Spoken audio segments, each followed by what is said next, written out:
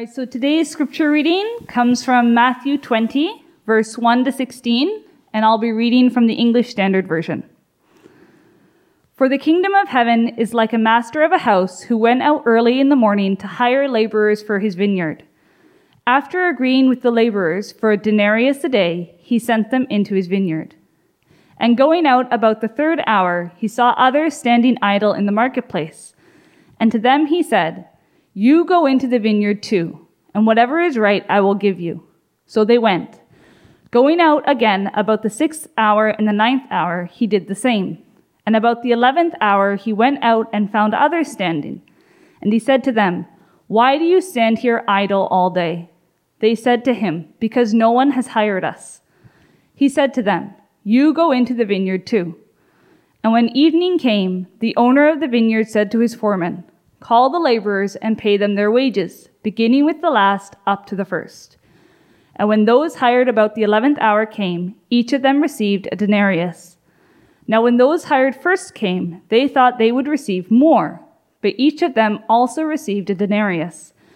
And on receiving it, they grumbled at the master of the house, saying, "These last worked only 1 hour, and you have made them equal to us who have borne the burden of the day and the scorching heat."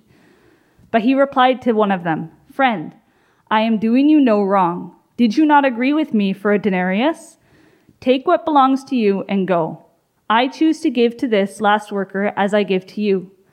Am I not allowed to do what I choose with what belongs to me? Or do you begrudge my generosity? So the last will be first, and the first last." This is the word of the Lord. Thank you guys for moving forward. It's a smaller crowd. Strange to be able to preach so far. Appreciate it. I know it takes a lot. Just a couple things, as Hannah mentioned. A couple announcements more. We tricked you guys. We have 3, and I have 2 more.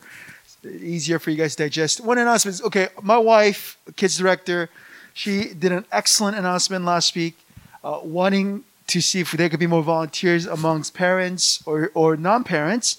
If you're interested, please, I take stress home. We need more volunteers. Well, we have a lot of kids, compared to the number of our adult congregation. We need everyone. So it takes a whole village to raise children. So if you're interested, it doesn't have to be every week. It could be once a month, twice a month, consistent. We were looking for some people that are consistent, can be trained. My wife will train you. She's wonderful. I married her. I could vouch for her. So please, that's her email address. Let's do that. And then second announcement is right after service, we basically do finance report twice a year as a church. One time we do it at the end of the year in December, we do the year-end stewardship report around February, March for the previous year to kind of show you guys our offering numbers and how the money is being used. All those are going to be transparent. So today, we're going to do the mid-year stewardship report right after service. We don't want to bore everyone with the information, but this is important. So if you're a member, if you're interested, everyone's welcome. We'll do a 3-minute break between end of service and before it begins. That will be given by our elder Evan today, right after service. So those are 2 announcements. It'll be no longer than 15 minutes. All right? Awesome. All right, Matthew 20. If you have your Bibles, Matthew 20.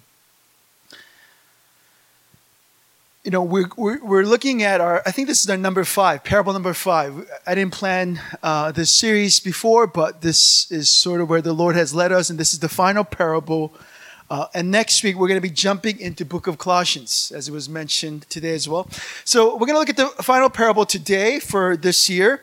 And Matthew 20, the parable, if you grew up in the church, you may have read it and like, oh, this is an interesting parable. The parable known to us as the parable of the workers or the laborers in the vineyard. And one of the most important aspects of understanding any of Jesus' parables is really to look at its context. Some parables, like Matthew 13, Jesus is teaching the crowd one after another parable, right? But parable like this one actually comes at a special occasion, right? Something has happened and Jesus wants his followers, his disciples, or people to truly understand what he's saying.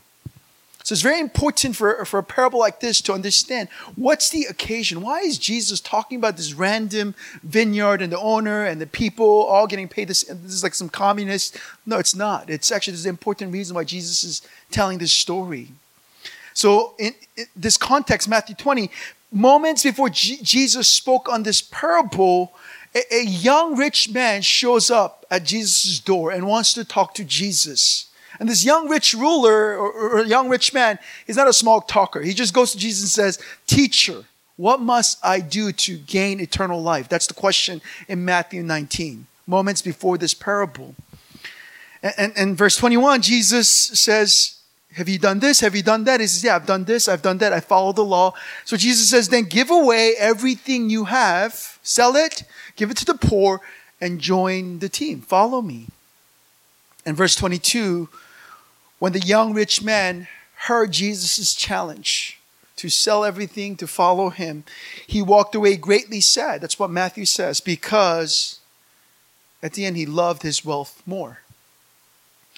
So at that moment, Peter's watching this. Peter and his disciples are watching this interaction with this young rich man and Jesus. And Peter gets up at this very important moment and reminds Jesus in verse 27 of Matthew 19 that even though this young rich ruler couldn't follow Jesus, I left everything. We left everything to follow you, Jesus. Peter's kind of showboating here. Like Peter wants to remind Jesus, yeah, that guy didn't do it, but Jesus, we did it. And he follows up that statement with this question. What then will there be for us, Jesus? Since we left everything to follow you, what will we get in the end? And verse 29, Jesus reassures Peter and the disciples saying, well, anyone who has sacrificed their possession, their relationships, for the sake of his name, they will be rewarded, that he will remember them. Yet Jesus' response to Peter doesn't just end with those words. Perhaps knowing what might have been lurking in the hearts of Peter and his disciples, Jesus teaches them this very parable we find in Matthew 20. That's the occasion. So now you understand why this parable is here. Again, this particular parable of Matthew 20 is not taught to a large crowd. Jesus is not standing in front of a boat teaching thousands of people. No, it's a response largely to Peter's and his disciples' question. We left everything to follow you. What will be there for us?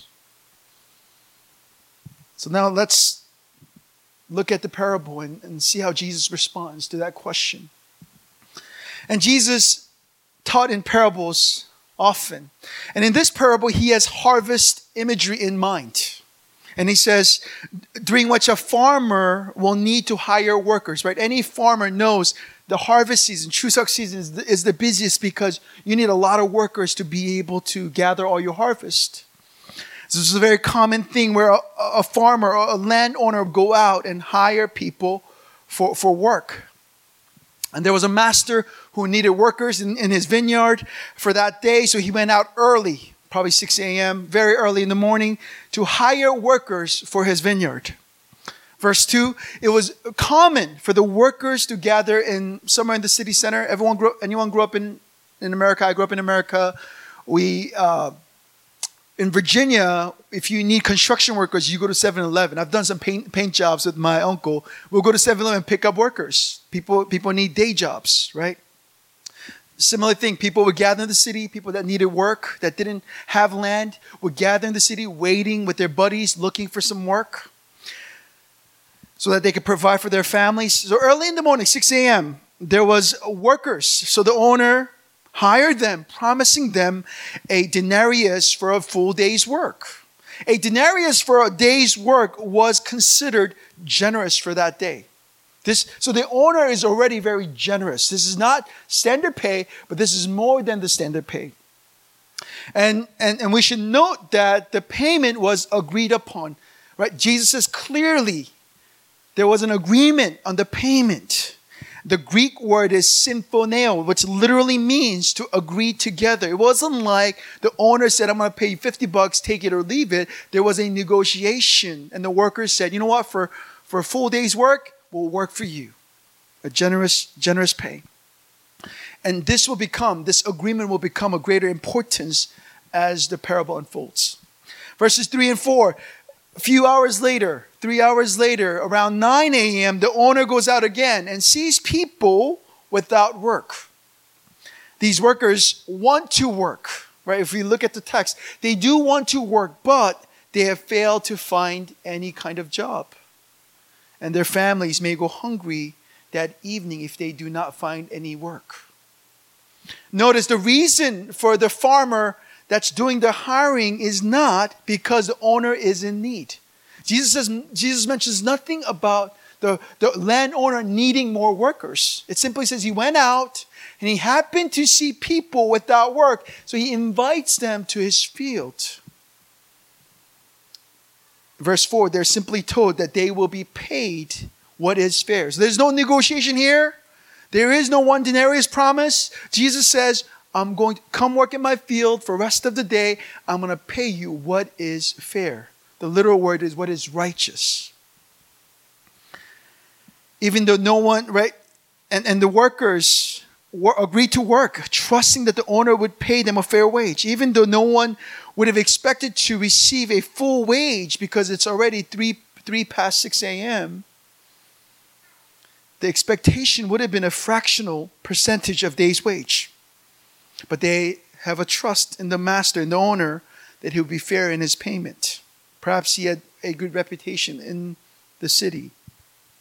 Verses 5 to 7, the owner goes out again, does the same thing at noon, the same thing at 3 o'clock, and one final time at 5 p.m. So if work finishes at 6 o'clock, the owner decides even till the end, 5 p.m. goes out, looking for more workers.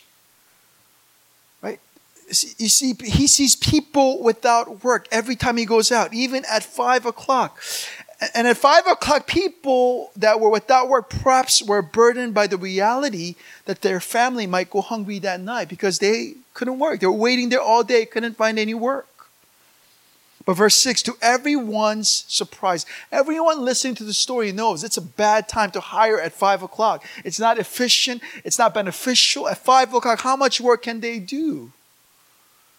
Yet, to everyone's surprise, the landowner invites, not only at 3 o'clock, but also at 5 o'clock, hour before his shop closes, still invites, even for just an hour. Again, no one in those days would have hired someone for just an hour. Usually, they needed to be a minimum of 3 hours were required. Yet, to everyone's surprise, the owner chooses to hire these workers, regardless of how efficient it may be to bring more workers at that time. Verse 7, we're just walking through the parable. The words of those who were standing without work till the final at 5 o'clock. So the landowner asks, why are you guys just standing here without work? And the response of those that were there at 5 o'clock basically says, no one looked out for us. You see, work in the ancient world symbolized purpose, calling, direction. And really, the interaction between the landowner and the workers at 5 o'clock basically says, no one gave us direction, no one gave us purpose. Yet in this kingdom, because Jesus begins this parable with exactly the same with other parables in the book of Matthew, the kingdom of heaven is like. In this kingdom, no one is overlooked, no one is disqualified, no one is denied. So verse 8, finally sun goes down. It's around 6 o'clock. When the day's work is done, the owner tells his foreman, the manager of his household, to bring all the workers and settle accounts to pay these workers. Usually the ones who came early would have been paid out first. That was the custom. That was what was normal. People that came early were paid out first. But what's interesting in this story is that it's the ones that came at the end that are at the front of the line. And verse 9 to 10, as these workers were standing in a line, the foreman was paying out each worker, right? And everyone, excluding the latest group, the group that came at 5 p.m., became greatly angry. That's what Jesus says. They were upset. Because even the ones that came at 5 p.m. received the same amount of 1 denarius. right? So this is interesting. Right? These workers, they're in line, and the last ones are getting paid out, and they see them getting paid 1 denarius. And the ones that came earlier are thinking, man, if they got paid 1 denarius, I might get 4, I might get 6, because I worked a lot longer.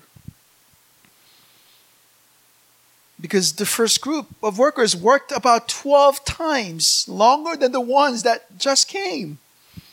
So it's not hard to imagine they would be upset. I mean, you go to work, right? And say your boss hires some rookie out of college. You have 15 years of experience. You have the certification. You have gone through war with your boss, and you have done your job, and you find out the rookie or this new person is on the same compensation level. I mean, you would be upset. I mean, I'll be upset if like an intern pastor came and it was like, oh, we're getting same compensation. I'd be like, no, that's not happening. Right? So we can understand the frustration. Yet the owner, if you really read the story and understood the story, we know the owner has not broken any promises here. That's what's important. Right? The workers grumbling has nothing to do with the owner's failure to keep his promise, to pay them the agreed amount. That was agreed, 1 denarius for all day's work. So it's important for us to note that their anger, the frustration of the early workers, they're not angry not because the owner has cheated them. Rather, it's because the owner has chosen to be more generous with those who came later than them. In verse 13, owner explains this to them, right? So they're angry. They're like, you didn't pay. You are not fair. And the owner looks at these grumbling workers, his employees, and says, friends, verse 15, don't I have the right to do what I want with my own money? Are you jealous? Are you envious because I am being generous with my money? And then Jesus wraps up this whole parable with a rather familiar phrase in the Gospel of Matthew. So the last shall be first, and the first shall be last. And those who grew up in the church are like, heck no, I don't like this parable. I really don't like this parable. But this is Jesus' response to Peter. And Jesus really wants Peter to know, don't think my kingdom works like any other kingdom. So I want to bring our attention to 2 things and we'll wrap up. First thing is the dangers that we see, right? The dangers of spiritual pride. Second thing is the solution to that very spiritual pride. First, spiritually proud. The grumblings of the early workers in the parable really reveal or reflect many of the way we approach God, especially if you grew up in the church. It's a very... I could relate to their complaint. I could relate to their grumbling, right? Remember the story of Jonah. Jonah is a prophet of God, is sent to preach to his enemy nation, an evil people of Nineveh. And after running, getting caught up in a whale, and long story, he reluctantly eventually goes to Nineveh and preaches a very uninspiring, shortest sermon. Repent, right? Repent. Hoping that God will not relent his anger towards the Ninevites. Surprise, surprise. God, the people fast, repent.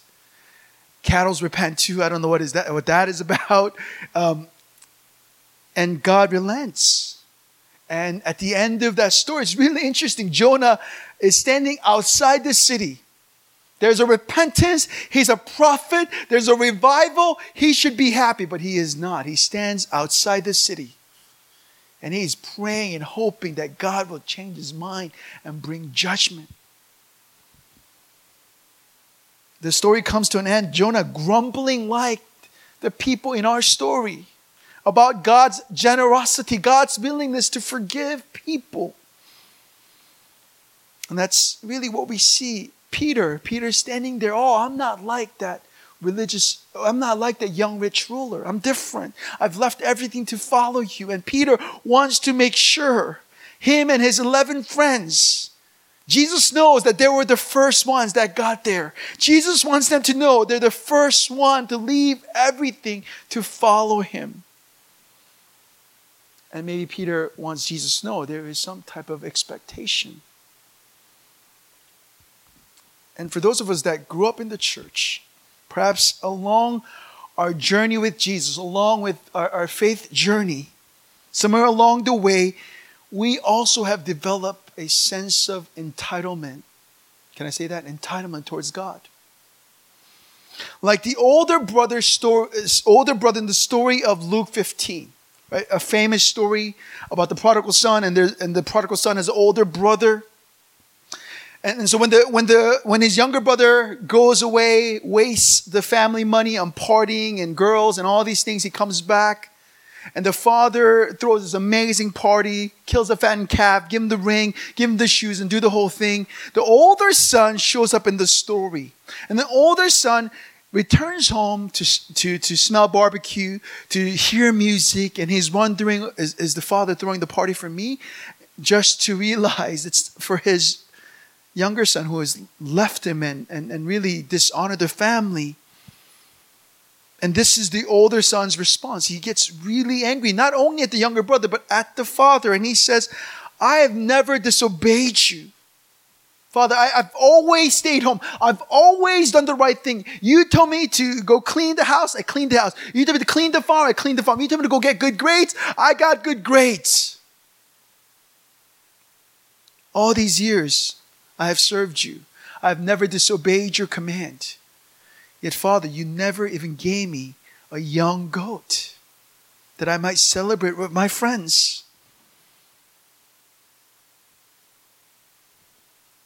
I think this is, if we could be a little honest, and I'll be a little honest, I have my unmet expectations, and I have complained to God plenty. And I still complain to God daily about things I feel like I deserve, things I feel like God should come through. And that's the nature of human heart, right? And really, at the end of it, if you dig deep into the words of older brother or these early workers or even Peter, right? It's the desire to really be the master of their own lives, to demand really God to comply to how they see life. Forgetting that God doesn't owe us anything, right? That everything He has given us, they're gifts. And this kind of pride, this kind of entitlement, it's like cancer, right? Pride often goes undetected until it really begins to mess with just things in our lives. Eventually, pride will overtake every aspect of a person's life. Pride not only is devastating, right? It's not only devastating in our horizontal relationships, our marriage, our relationship with our children, our co-workers. It also messes with our vertical relationship, our relationship with God, the way we see God. And this is exactly what's happened to the workers, right? You see, the workers in verse 12 of Matthew 20, they're not only upset at the late workers. Really, their anger is towards the landowner. It's really about what the landowner chose to do. It's very little to do. It involves the late workers, but it's really about their problem with the landowner. And verse 12, he says, they say, you don't understand how much we've done for you, how much we've endured the sun and worked. And if you pay attention, there is no reverence in this conversation for the owner. Notice there's no proper title that's being used here. They simply say, you didn't pay us enough. You didn't do it. You're not generous. Yet the owner, strangely, responds by referring to them as what? Friends. Man of this stature and wealth, man of property owner and a farm, did not call employees friends. Yet we see a different type of landowner who is willing to engage with their complaint and say, well, friends, you've agreed and I have paid you the agreed amount? Don't I have a right to be generous with my own money? So when we read this, it's not an angry voice. The owner is responding. The owner is engaging. Just like the father in the story of the prodigal son. The father comes out and says, son, everything I have is yours. Yes, but you are not my slave. You are my son. You own everything. The younger son has taken his money, squandered it, so now everything in this house is actually yours. There's an engagement. Jesus is describing a type of owner that is unlike any other owners. To the anger and the complaints, the owner is patient. He doesn't ignore them. He doesn't fire back at them. He doesn't say, give me back my money. He simply explains, again, you've agreed and I paid you out.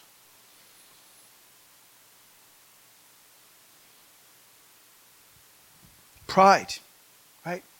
And we know proud people, right? At work, maybe at home, maybe we have proud parents.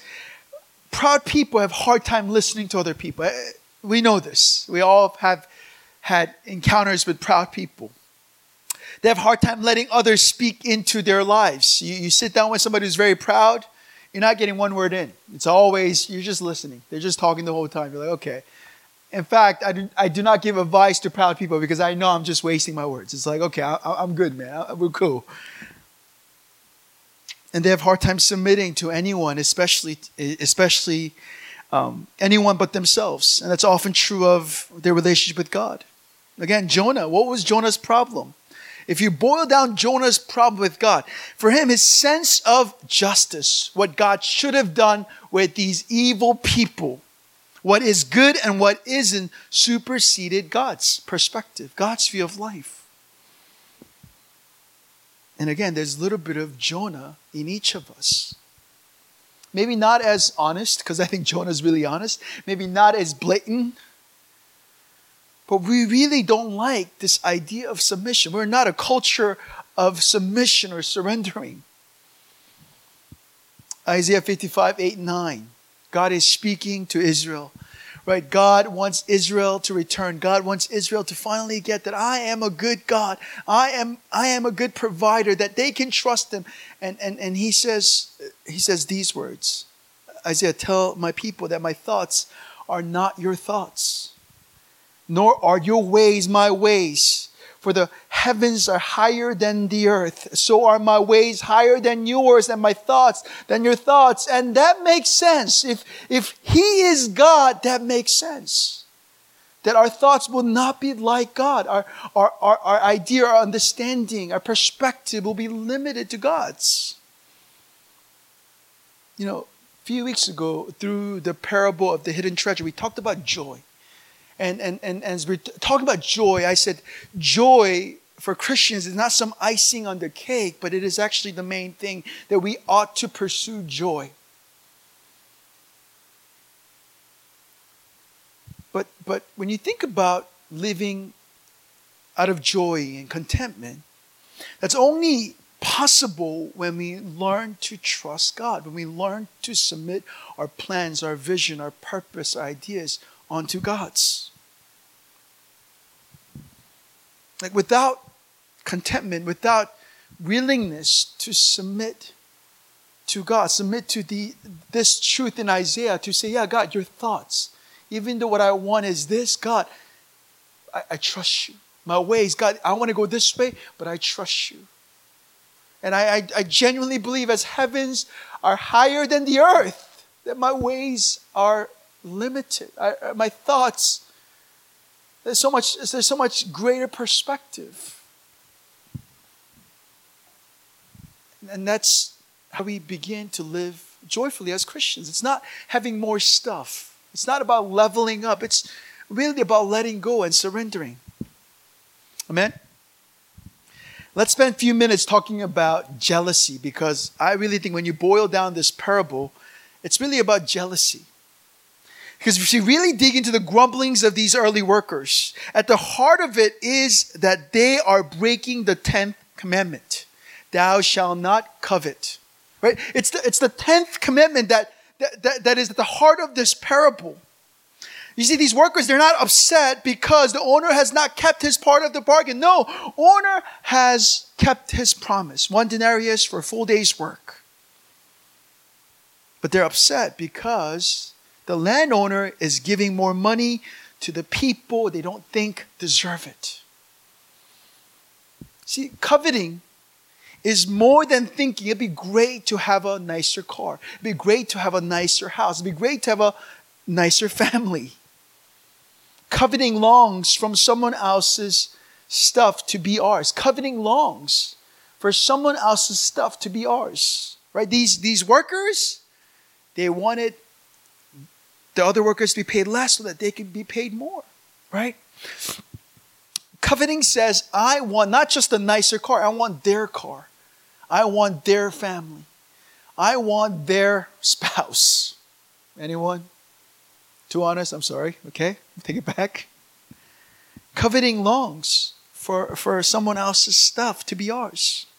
In fact, 10 commandments, there's an order to it. There's a reason why they're laid out this way. The call to not covet is the final commitment out of the 10 for a very important reason. Right? It's the most fitting summary of the whole law. All of the 9 things fit into the 10th one. Because it's impossible for you and I to covet our neighbor's things and love the Lord our God with all of our heart, all of our soul and strength, and love our neighbors as ourselves. It's really hard to fulfill all of the commitments when we covet.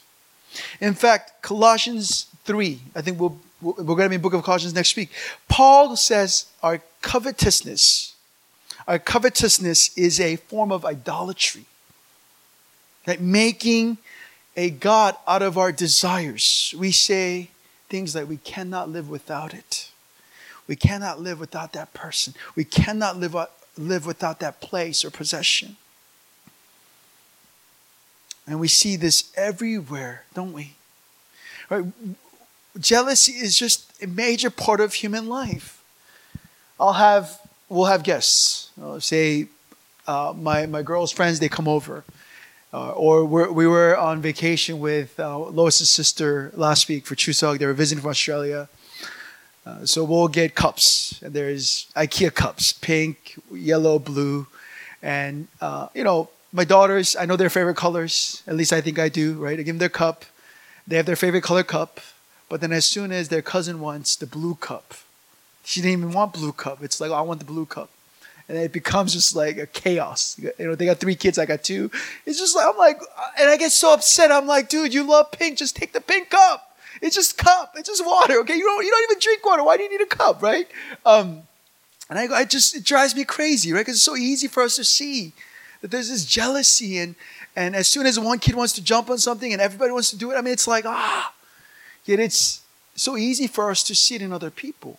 To see it with our boss or our coworkers, with our friends, with our spouse. But it's really hard for us to see it within ourselves.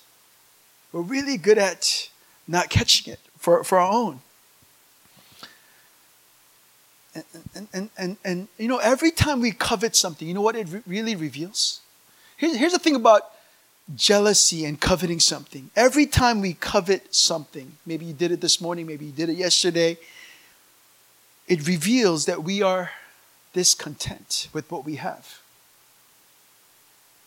That we are discontent with what God has given. If you're a Christian, maybe you're not, maybe you're on this journey, but if you think you're a Christian and you confess to be a Christian, we are discontent with what God has given us. And really, that discontentment is an expression of how much more we think God still owes us. Let me repeat myself. Right? When we covet something, it shows that we are discontented with what God has given us. And that discontentment, really, another level, shows us we really, truly are entitlement. We really think God should give us something better, a better car, a better spouse, a better kid, a better career, a better opportunity, a better church, a better, you fill in the blank. This idea of God, you owe me.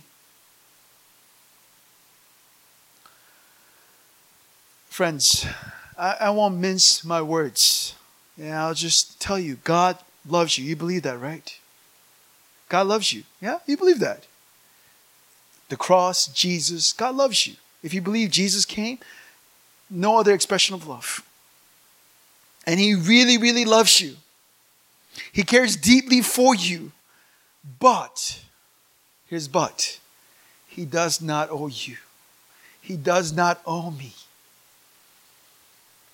God is free to choose, free to give, free to take away anything He chooses to. And I know people have a problem with it. How can good God make children suffer? How can good God allow suffering in the life?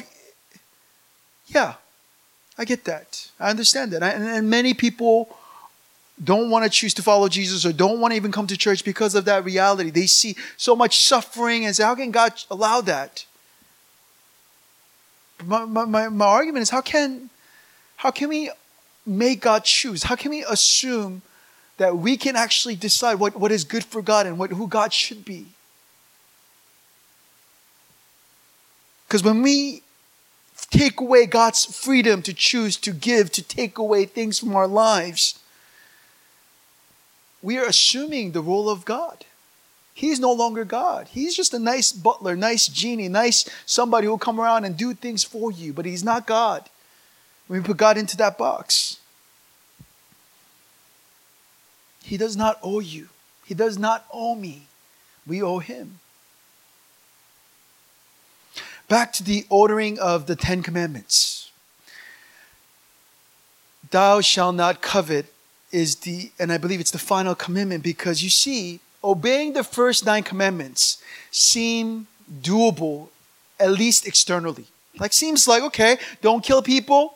I think I could do that if I don't drive in Seoul, Korea. Don't sleep around. I think I could do that. Don't lie under oath. I can do that.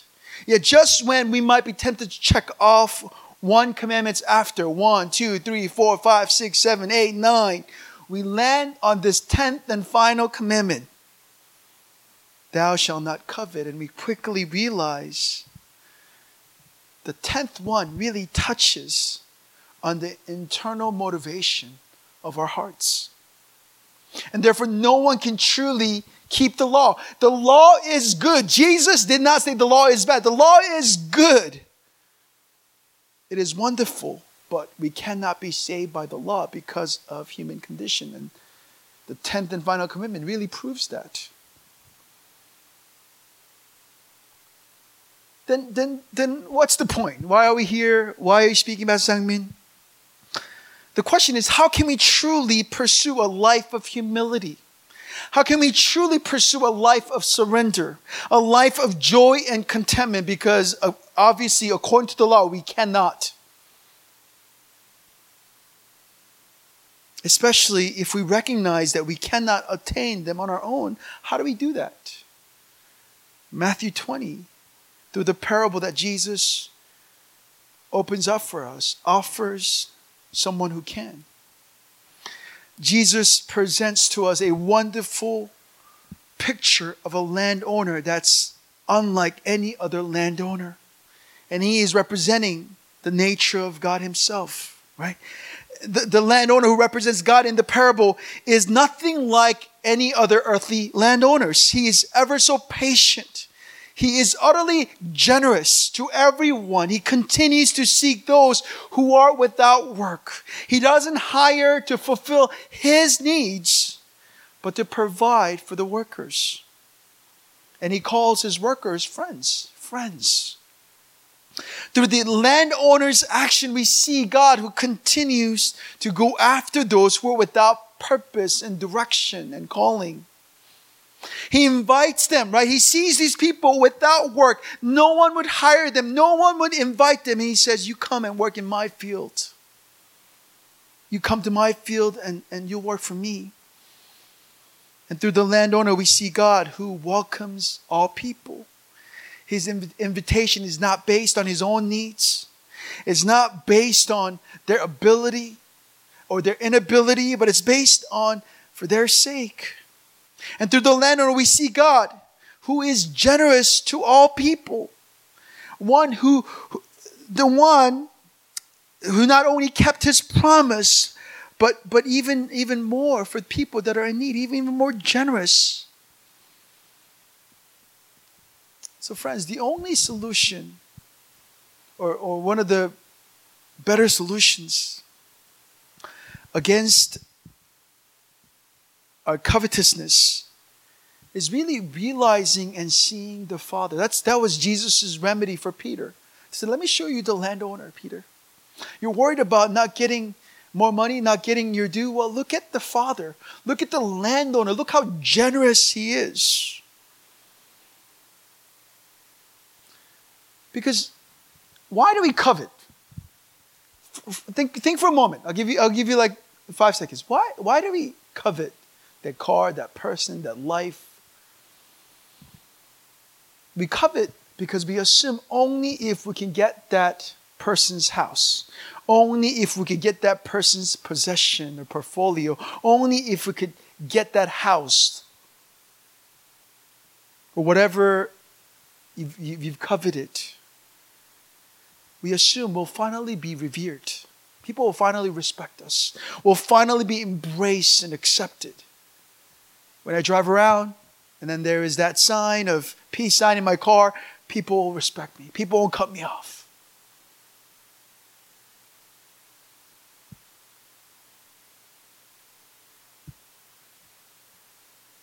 And the things we covet continue to change, right? Like that's life. The things we covet continue to change as we realize we need more. We need bigger, better, more shinier things. All of us remember first time we got our favorite toy or whatever, and we were so excited and we couldn't wait. We begged our mom and dad, and they finally got us, and it took no more than probably a week before you're like, I need another toy, and another G.I. Joe, and another car, and another whatever.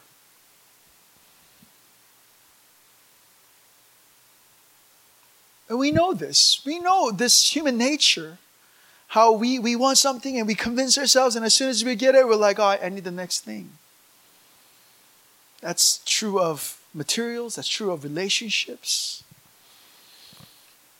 Friends, true contentment is only possible when we realize it's not what we need, but it's who. And the gospel only speaks of a greater landowner who willingly came into our world as one of us. Right? He saw our brokenness, even the most horrific things that no one else knows, but we know he knows. Yet he still chose to come, chose to take on our shame, our sin, our debt, and made a payment with his own life. By his blood, we have been healed. By his rejection, him being rejected, we are received. By his death, we are delivered. But here's the major difference between the worker and us when it comes to the gospel and relationship with God. And this is important. The workers in the field in the story had to earn their wage, and they did. Some of them worked hours, some of them worked 3 hours, some of them worked 12 hours. They earned their wage. They had to get their work, sweat under the sun, and earn their wage. Yet the gospel tells us we did not earn our wage. We did not do anything to merit what we have received. So it doesn't matter what you have done, what you have not done, how you have lived, how you are living. Doesn't matter, because it's not up to us. It's not us earning our way to heaven, earning our keys to eternal life. The key has been given, and it's a free gift. And if we truly understood that, and it's hard, I think cognitively, yes, but depth of that reality of what Christ did and that we didn't do anything to earn it, that's hard. Because I think our human default mode is to try to earn things. Like my daughters try to earn my love. I'm like, I love you. You're great. Look at you. You're so cute. It's not about what you can do. Yet it's hard, because I think that's the default mode of human heart. So, whenever you're tempted to covet someone else's stuff, whenever you're tempted to look down on someone else. I want to encourage you to remind yourself of what you have received and what that gift means and how that ought to change and challenge the way we live and we think. Let's pray. Jesus, we are like Peter. We do something well and we say, Jesus, look at us. What are we going to get? And I think it's our confession, Lord. We have entitlement issues. We have things that we expect, things that we don't even realize.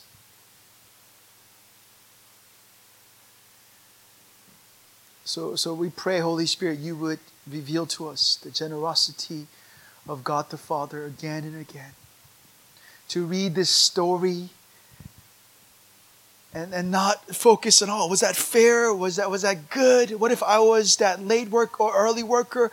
No, it's about the Father. It's about the owner, right? We're missing the point by looking at all the other things. We look at the owner who is so generous from the very start, who has kept his part of the bargain, who has even hired, not out of his own need, but because he knows that we need him.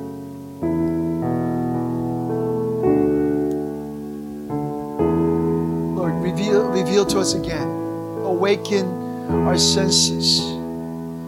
If we grew up in the church and we've heard the gospel so many times, it just doesn't sound fresh. Make it fresh, Lord.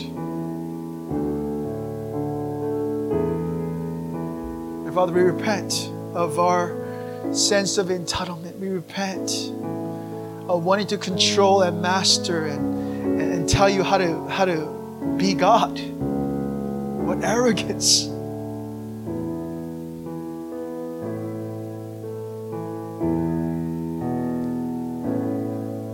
Renew us today, Lord. In Jesus' name we pray. Amen.